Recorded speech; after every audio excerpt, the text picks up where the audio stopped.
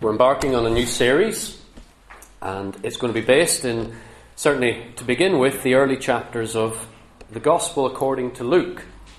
We'll say more about who Luke is and his purpose for writing, and see something from our reading together as we get into it. But the first thing we should do is read chapter 1. Quite an extensive reading today, but we'll take it all in one section because it deals with Luke's purpose for writing, but also then the word that comes from God by the angel to Zachariah and then to Elizabeth through Zachariah about John the Baptist, the son that they were going to be given. So turn with me please to Luke chapter 1, and we'll start from verse 1. Inasmuch as many have undertaken to compile a narrative of the things that have been accomplished among us, just as those who from the beginning were eyewitnesses and ministers of the word have delivered them to us, it seemed good to me also, having followed all things closely for some time past, to write an orderly account for you, most excellent Theophilus, and that you may have certainty concerning the things you have been taught. In the days of Herod, king of Judea, there was a priest named Zachariah of the division of Abijah. And he had a wife from the daughters of Aaron, and her name was Elizabeth. And they were both righteous before God, walking blamelessly in all the commandments and statutes of the Lord. But they had no child, because Elizabeth was barren, and both were advanced in years. Now while he was serving as priest before God, when his division was on duty, according to the custom of the priesthood, he was chosen by lot to enter the temple of the Lord and burn incense. And the whole multitude of the people were praying outside at the hour of incense. And there appeared to him an angel of the Lord standing at the right side of the altar of incense. And Zachariah was troubled when he saw him, and fear fell upon him. But the angel said to him, "Do not be afraid, Zachariah, for your prayer has been heard, and your wife Elizabeth will bear you a son, and you shall call his name John. And you will have joy and gladness, and many will rejoice at his birth, for he will be great before the Lord. He must not drink wine or strong drink, and he will be filled with the Holy Spirit even from his mother's womb. And he will turn many of the children of Israel to the Lord their God, and he will go before him in the spirit and power of Elijah, to turn the hearts of the fathers to the children, and the disobedient to the wisdom of the just, to make ready for the Lord a people prepared." And Zachariah said to the angel, "How shall I know this? For I am an old man, and my wife is advanced in years." And the angel answered him, "I am Gabriel. I stand in the presence of God, and I was sent to speak to you, and to bring you this good news. And behold, you will be silent and unable to speak until the day that these things take place, because you did not believe my words, which will be fulfilled in their time." And the people were waiting for Zachariah, and they were wondering at his delay in the temple. And when he came out, he was unable to speak to them, and they realized that he had seen a vision in the temple. And he kept making signs to them and remained mute. And when his time of service was ended, he went to his home. After these days, his wife Elizabeth conceived. And for 5 months she kept herself hidden, saying, "Thus the Lord has done for me in the days when he looked on me, to take away my reproach among the people." Go down to verse 57. Now the time came for Elizabeth to give birth, and she bore a son. And her neighbours and relatives heard that the Lord had shown great mercy to her, and they rejoiced with her. And the 8th day they came to circumcise the child, and they would have called him Zachariah after his father, but his mother answered, "No, he shall be called John." And they said to her, "None of your relatives is called by this name." And they made signs to his father, inquiring what he wanted him to be called. And he asked for a writing tablet and wrote, "His name is John." And they all wondered. And immediately his mouth was opened and his tongue loosed, and he spoke, blessing God. And fear came on all their neighbours. And all these things were talked about through all the hill country of Judea. And all who heard them laid them up in their hearts, saying, "What then will this child be?" For the hand of the Lord was with him. And his father Zachariah was filled with the Holy Spirit and prophesied, saying, "Blessed be the Lord God of Israel, for he has visited and redeemed his people, and has raised up a horn of salvation for us in the house of his servant David, as he spoke by the mouth of his holy prophets from of old, that we should be saved from our enemies and from the hand of all who hate us, to show the mercy promised to our fathers and to remember his holy covenant, the oath that he swore to our father Abraham, to grant us that we, being delivered from the hand of our enemies, might serve him without fear, in holiness and righteousness before him all our days. And you, child, will be called the prophet of the Most High, for you will go before the Lord to prepare his ways, to give knowledge of salvation to his people in the forgiveness of their sins, because of the tender mercy of our God, whereby the sunrise shall visit us from on high, to give light to those who sit in darkness, and in the shadow of death, to guide our feet into the way of peace. And the child grew and became strong in spirit, and he was in the wilderness until the day of his public appearance to Israel. Some really long sentences in those, with punctuation, but there's something about long sentences when you're reading in the New Testament. It's as if people get caught up in something and they just keep going and going and going because there's so much that has to be said. There's so much in what we've read, and we're just going to be scratching the surface on this, but this is an introduction to the Gospel according to Luke. And as a little title I would put over it, this is good news. It's good news because a new and a better world is coming. Because God is coming. Humanity longs for a better world. Because we all know this world is not as good as it could be or should be. We all hope for better, for sustainable peace, for increasing prosperity, for a long and pain-free life, and for the satisfaction that comes with living a fulfilled life. Now, for some of us, that might be something that just is in the smallness of our own little sphere of experience. But for others, this world, they seem to have this vision or understanding that they have a calling to be able to better the whole of humanity. And some people will come and rise up in our society as being those who will be pushing for this new and better world.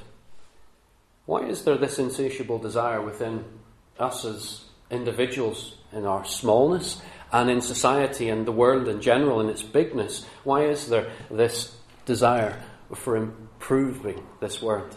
It's because the world system is broken and we're part of it, actually responsible for the brokenness that is there. But there is this optimism, it would seem, that is in most, that it's going to get better.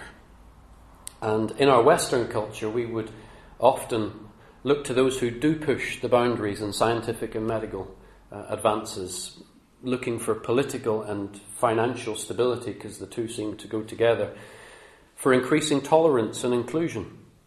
Those are buzzwords in society these days, and for justice and equality.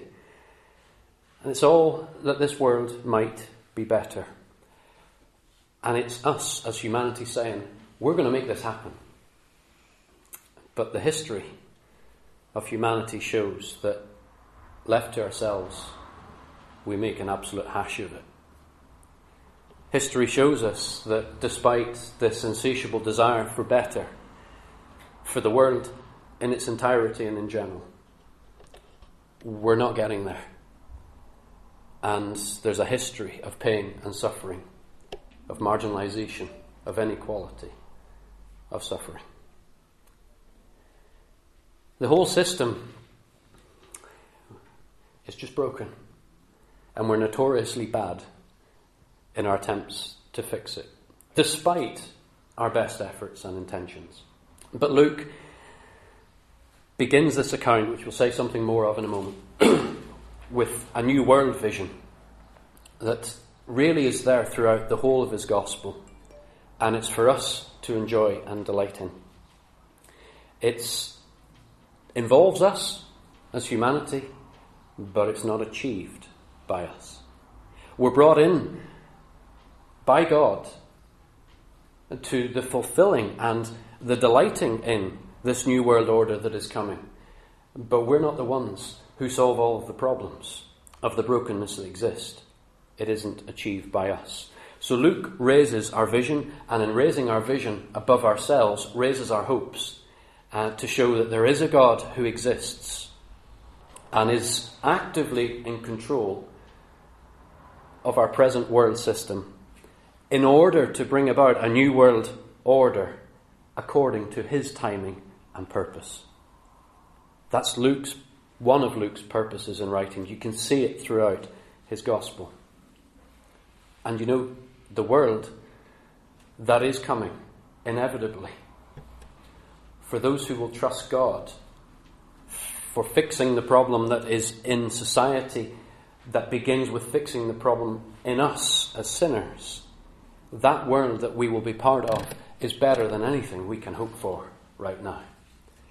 And the Bible brings us face to face with that world that is coming and the hope that it brings. It's often said that what we hope for shapes how we live today. I'm hoping that just this little look at Luke chapter 1 will lift our vision again, as Luke intends it to, for us to see that God is in control, that he is working out a purpose according to his timing and plan. With all of the difficulties that we have in this life experience, there is something that is beyond imagining that is coming. And with that hope in view, then it will change how we live here and now. The first 4 verses that we read, which is one big long sentence, Luke lays out for us the purpose for his writing. And his writing is part of the Bible, so we believe it was a work that was inspired by God. So he was caused to go about the process of writing, and he was helped by God in pulling it together.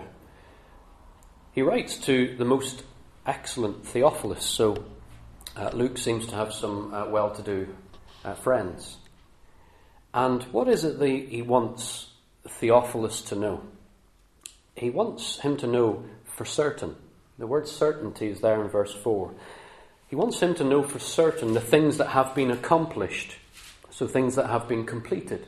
Now, if you accomplish something, it usually speaks of there having been a plan to do something, and then you achieve it.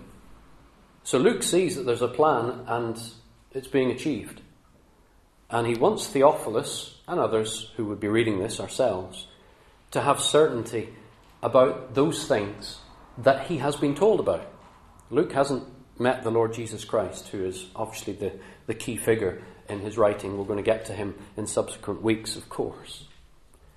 But here he's referring to what he has seen and heard himself, as he has been part of a group of believers in the first century in Jesus Christ. And he has seen things that have been accomplished that are just amazing. And he wants Theophilus to know these things, and also to see that, having researched it all stacks up what these early preachers of Christianity have been saying. Because up to this point it was all about preaching. They would have used the Old Testament to say that the one that's promised in the Old Testament is Jesus Christ. Jesus Christ fulfills the Old Testament. But here was Luke coming into God's purpose, that it might be written down, so it might be passed on to people, so that we would have certainty. Theophilus would have certainty, and we would have certainty about the things that were taught by the apostles, and we continue to teach today. Luke was a companion of Paul. He also penned the Acts of the Apostles. He's a medical doctor. Paul refers to him in Colossians 4 verse 14 as the beloved physician. So he was a medical doctor. Probably a Gentile, but he had a very good knowledge of Jewish practice. It's an excellent historical work. And it's compelling reading because of its reliability. Sir William Ramsay, who lived in the late 19th and early 20th century, at the time when he was around, he was the foremost authority in the history of Asia Minor, and a New Testament scholar. He said this: Luke is an historian of the first rank. Not merely are his statements of fact trustworthy, and he goes on into a whole pile of language, but he says he should be placed among the very greatest historians. This is who we're reading. Ian Blakelock, who died in the 1980s, said, "For accuracy of detail and for the evocation of atmosphere," good word, Luke stands in fact with Thucydides. You heard of him? Yeah?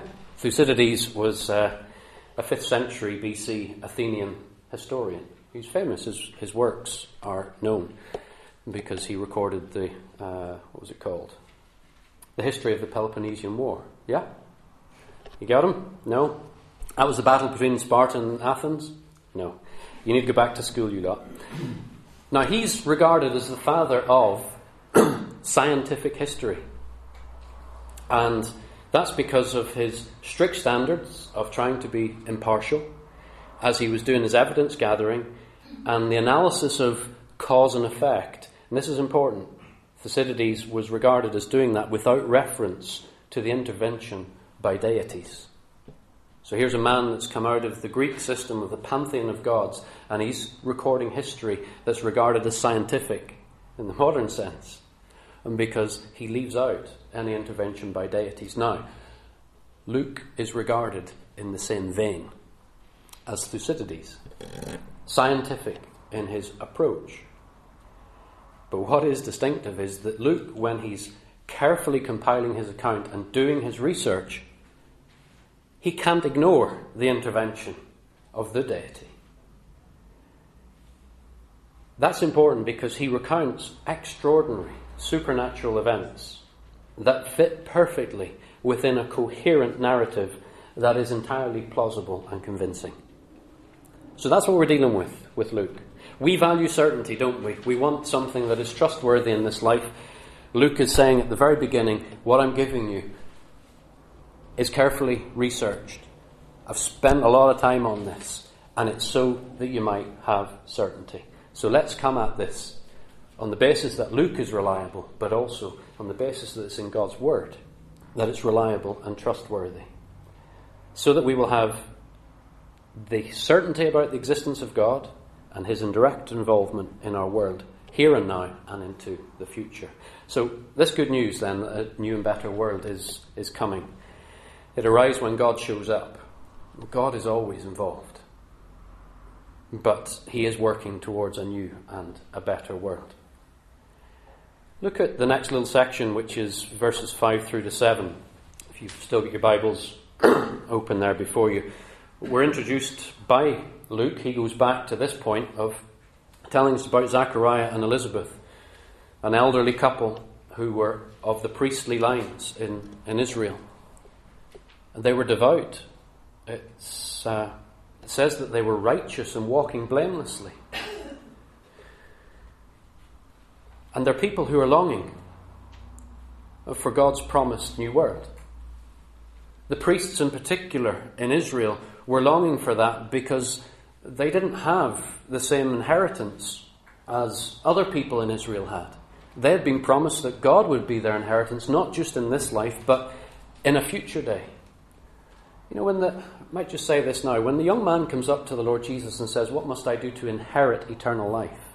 He wasn't talking about what sometimes we think eternal life is, that is being saved and having a place with God in heaven. When he's talking about inheriting eternal life, he had in mind, as the Jews did, a whole new world order where God would be among his people. And everything would be wonderful. Go back to Isaiah chapter 11, Isaiah chapter 25, Isaiah chapter 65. And just look at what the Jews were looking forward to. That was eternal life. God being with them in an idyllic world where there was no pain and suffering. And there was prosperity. And there was joy. And there was happiness. And these two of the priestly line were looking forward to that. But there was a problem. Their hopes of the new world are a little bit strained. Because, as Luke tells us, verse 7, but they had no child. Now, it's a big thing in Bible times to not have a child. Because children were, as the Psalm says, a heritage from the Lord.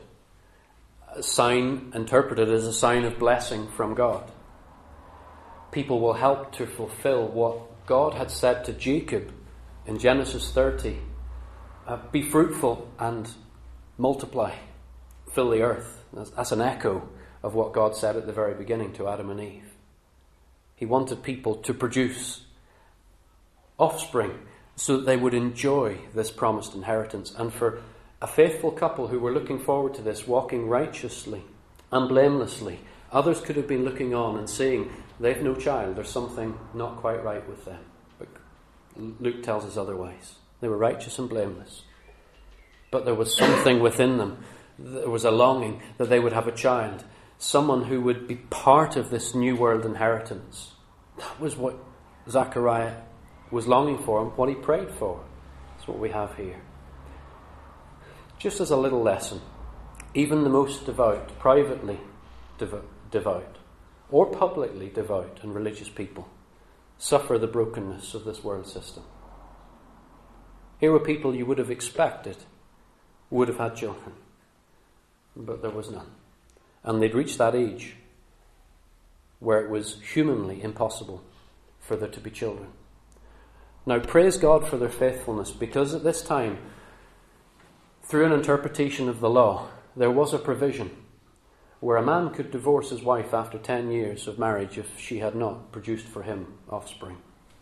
But here we have the sense of a faithful, devout couple who will not do that because they realize that marriage is so precious to God. But there's this longing within the pair of them for offspring that would mean there would be this fuller enjoyment in the new world that is coming. We then move into verses 8 onwards, and you have this marvellous experience that Zechariah has when he goes into the temple. And it's the news that God is coming. And thankfully his grace precedes him. Because it's a fearful thing to consider that God is coming if, as sinners who are broken and rebels against the authority that God is in all of the universe, he will come, it tells us repeatedly in the Old Testament and the New Testament, he will deal with his enemies with the severest of judgment, because he's entitled to do that, because we as sinners have turned away from him. Here we have the message that God is coming. The new world order is coming. And those who trust him will enjoy that. He needs to send his grace in a special way, because if he just turns up, then it's not going to be good. This was a once-in-a-lifetime opportunity for Zechariah. There were so many priests, and they were divided up into 24 divisions. You go back to 1 Chronicles 24 and read about it there. And they were to be involved in temple service at certain points during the year. And at this point it tells us that he was chosen by lot. So there were so many priests, well, whose turn from this group from Abijah is it to go into the holy place in the temple and to burn incense before the most holy place, the place where God dwells? Whose privilege is that today? And Zechariah's the one that's chosen. You can imagine the sense of privilege tinged with a sense of fear, maybe, going in. All these people, it says there was a multitude outside at the time of incense, and there's this responsibility on his shoulders to go in and to burn incense in the presence of God, or before the presence of God. And he's there going about it, and the next thing, on the right side of the altar of incense, an angel appears. It says he was troubled. A bit of an understatement, Luke. Would you not just lose all control if an angel just showed up? It says that fear came over him. Of course it would do. We don't know what an angel looks like, but here was an angel that turns up in this moment, the highest point of Zechariah's service life. And God interrupts it by sending a messenger. Hebrews 1 verse 14 says that angels are ministers sent by God on behalf of those who will inherit eternal life. Here was Gabriel sent to intervene. And it was in the midst of religious ritual that was appropriate and according to God's command. You know, sometimes God can show up unexpectedly whenever we're just going about the daily things of honouring the Word of God and doing that which God calls us to as his people, to be engaged in service and so on. God can sometimes show up in a way that changes everything. What does Gabriel, he tells him he's Gabriel later, he says, what does Gabriel say to him? Your prayer has been heard. It's singular, you. Zechariah, God has heard your prayer and you're longing for a child. And I've come to tell you that your wife Elizabeth is going to bear a son. Precision. This is Luke, but it's precision from God first.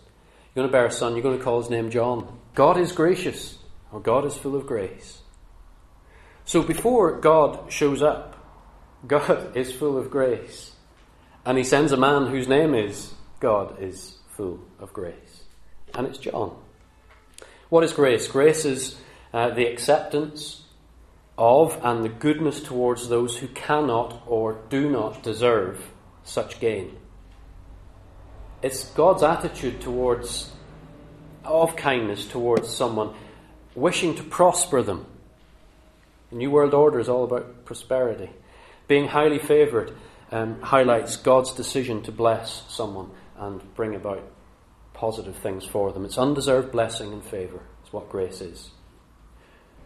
And the angel Gabriel says, not only will they have joy in that they receive what they've prayed for, even into old age when it's humanly impossible. We were thinking of that in the remembrance this morning, that God can do something when we think it's humanly impossible. God can intervene.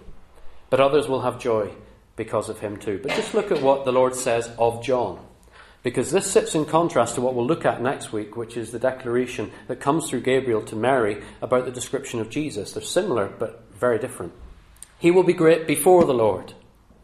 He'll be filled with the Holy Spirit.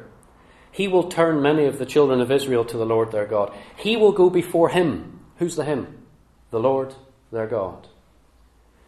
In the power of Elijah, to turn the hearts of the fathers to their children and to make ready for the Lord a people prepared. What's the reference to Elijah got to do with? You go back a number of pages in your Bible to the end of the Old Testament, Malachi chapter 4, the last verses that are there. It speaks of this prophecy that God says, I'm going to send one. I'm going to send Elijah. And he's going to turn the hearts of the people to God. And he's going to turn the hearts of the fathers to the children. That's what Gabriel picks up on here when he's talking to Zechariah. Picks up that prophecy which had been given 400 years before, and they'd been silenced for 400 years. Almost half a millennium. Long time. Silence from God.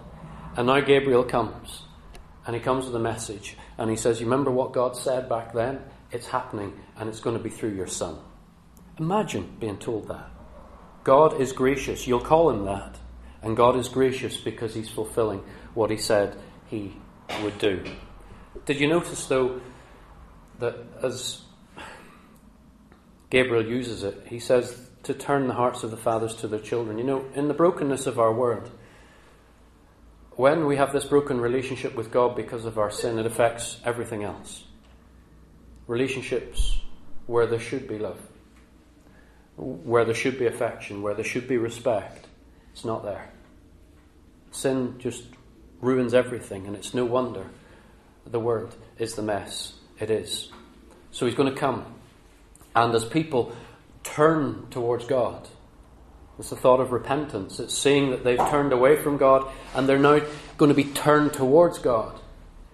In that process, then, relationships are then transformed as well, because people who come into a relationship with God are forever changed, and that touches the relationships they have with everybody else, because they're not the same people they once were. That's here. We all need that. That God in his kindness will come and lead us to repentance and grant that to us. To make us to see that we're the problem. That God is just in all of his dealings and righteous. That our sin keeps us from him. But in his grace, he is coming. And he's ushering in a new world order. He wants us to enjoy that with him. But we need to turn to him. If we are. You move on then to the next little section, 18 through 23.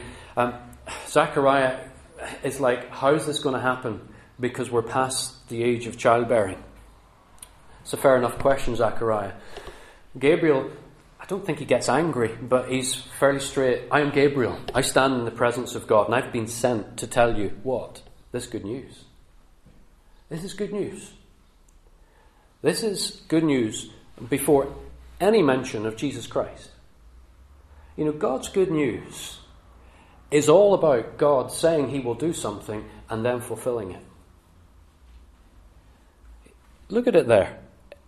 It's in your text. Verse 19. I was sent to speak to you and bring you this good news. What is the good news? That God is going to do something to honour the promises he'd made at least 400 years before. And it's going to happen through the son that your wife is going to bear to you. That is good news. And he is going to go, and he's going to be used by God to turn people towards him and prepare the way and prepare a people ready for the coming of God. What a privilege to come to faithful Zachariah and Elizabeth. Verse 20 says that he says, you're going to be unable to speak until these things take place because you did not believe my words, which will be fulfilled in their time. Here's Gabriel, who stands in the presence of God, who knows that when God says something, he does it according to his timing. And he says, look, this is going to happen, Zachariah. You haven't believed it. For that, you're going to be silenced. And maybe there's the hint that he was deaf as well, because when John was born, it says they made signs to him. Did you notice that one? And then they asked for a tablet. That's the old-fashioned type. And he wrote on it. It's a wonderful privilege, but there's this lack of faith that renders him silent for 9 months as a consequence. You move on then from verse 24 and into 25. You see a little bit of maybe a lack of faith as well with Elizabeth. Shortly afterwards, they conceive, or the child is given that is promised. And what does Elizabeth do? She keeps quiet about it, keeps it hidden for 5 months. The fearful early stages of pregnancy, she keeps it hidden. A little bit of a lack of faith there too, but amazed that this is even happening. That tempered with verse 25, thus the Lord has done for me in the days when he looked on me to take away my reproach among the people. She knew what it was to have the stigma of barrenness. And she was being very careful that she would not present herself as with child if there was the possibility that she would lose it because of her age. But then comes the great business of the birth, over to verse 57. Looks as though they live in a little hill dwelling, maybe a little village, city. They wouldn't have been big in those days, in the region of Judea. And you've got the people coming and rejoicing because the son is born. And say to Elizabeth, what are you going to call him then? We should call him Zachariah after your very devout and honourable father, shouldn't we? No, he's called John. What? You don't have anybody in your family called John? And that's when Zachariah is consulted. Well, what are you going to try and say about this Zachariah? It says his name is John. Definitive. And then his mouth is opened. He has seen the fulfillment of God's purpose in that time. His mouth is opened, and what does it say he does? He blesses God. And that's what we read in the prophecy song that is from verse 68 onwards. But did you notice that the people ask right questions? They're filled with fear because they've seen something supernatural happen that is just unexplainable, really. And then they see a man who couldn't speak and possibly couldn't hear suddenly healed. And this child is called John. They ask the question in verse 66, what then will this child be? There's something very special that's happening here. What's this child going to be? Now, we're going to race through Zechariah's prophecy because it tells us that God is coming, and it shows us that Zechariah trusted that, and it shaped his whole life for however many years he had left. I was wondering about this. If they're old, when did they die? And what was John the Baptist's upbringing like? I don't know. He could have been orphaned young, but that's a whole bit of speculation. But God is coming, and he's made a promise that he's going to fulfill. And Zechariah, filled with the Holy Spirit here, launches into this long sentence song prophecy that looks back but also looks forward. He looks back and says, blessed be the Lord God of Israel, for he has visited and redeemed his people. That's not with the birth of John. This is going back to when Moses led the people out of Egypt. He established them in the land of promise, essentially. It's going back and seeing that God had worked to bring his people to a place where they could serve him. exalting the dynasty of King David, so that they might have victory over the enemies of the people, and that they would be able to serve God without fear. That's that first half of that psalm. As Zechariah looks back and see that God had promised something and God fulfilled it, and it was glorious. And you know, there's the two verses that sit as the hinge point of the song are 72 and 73, which mention that God remembered his holy covenant and the oath that he swore to Abraham. It goes even further back to Abraham, where God made a promise and confirmed it with an oath and said, I'm going to do this for your descendants. And in your descendants, all the nations, all the peoples of the earth will be blessed. Now, if you're a bit of a nerd, like I am, that's the middle of it. And you work your way out from that, and you'll see repeated words that appear almost mirrored. So you would stick a mirror, 72, 73, and you'll see words like, and let me get them for you, salvation, peace, forgiveness, light, redemption, mercy, and service. They all appear mirrored. Because we go on from 74, and Zechariah has looked back at what God has already achieved, and he's looking forward to what God has promised he is yet to achieve, which is that they might serve him without fear, in holiness and righteousness before him all our days. And you, child, will be called the prophet of the Most High. You will go before the Lord to prepare his ways, to give the knowledge of salvation in the forgiveness of sins. How's that going to come about? Does that mean they're going to continue to offer sacrifices in this new world order for eternity? No. The Jews knew that there was going to be an end to that system, and they were looking for one who would bring about an end to it. And that person is Jesus.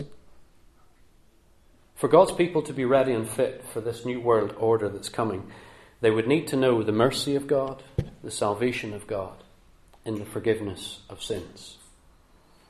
And this is the dawning of the new world era. The sunrise shall visit us from on high. Now, some would say that's speaking of the Lord Jesus and his birth and his coming into this world.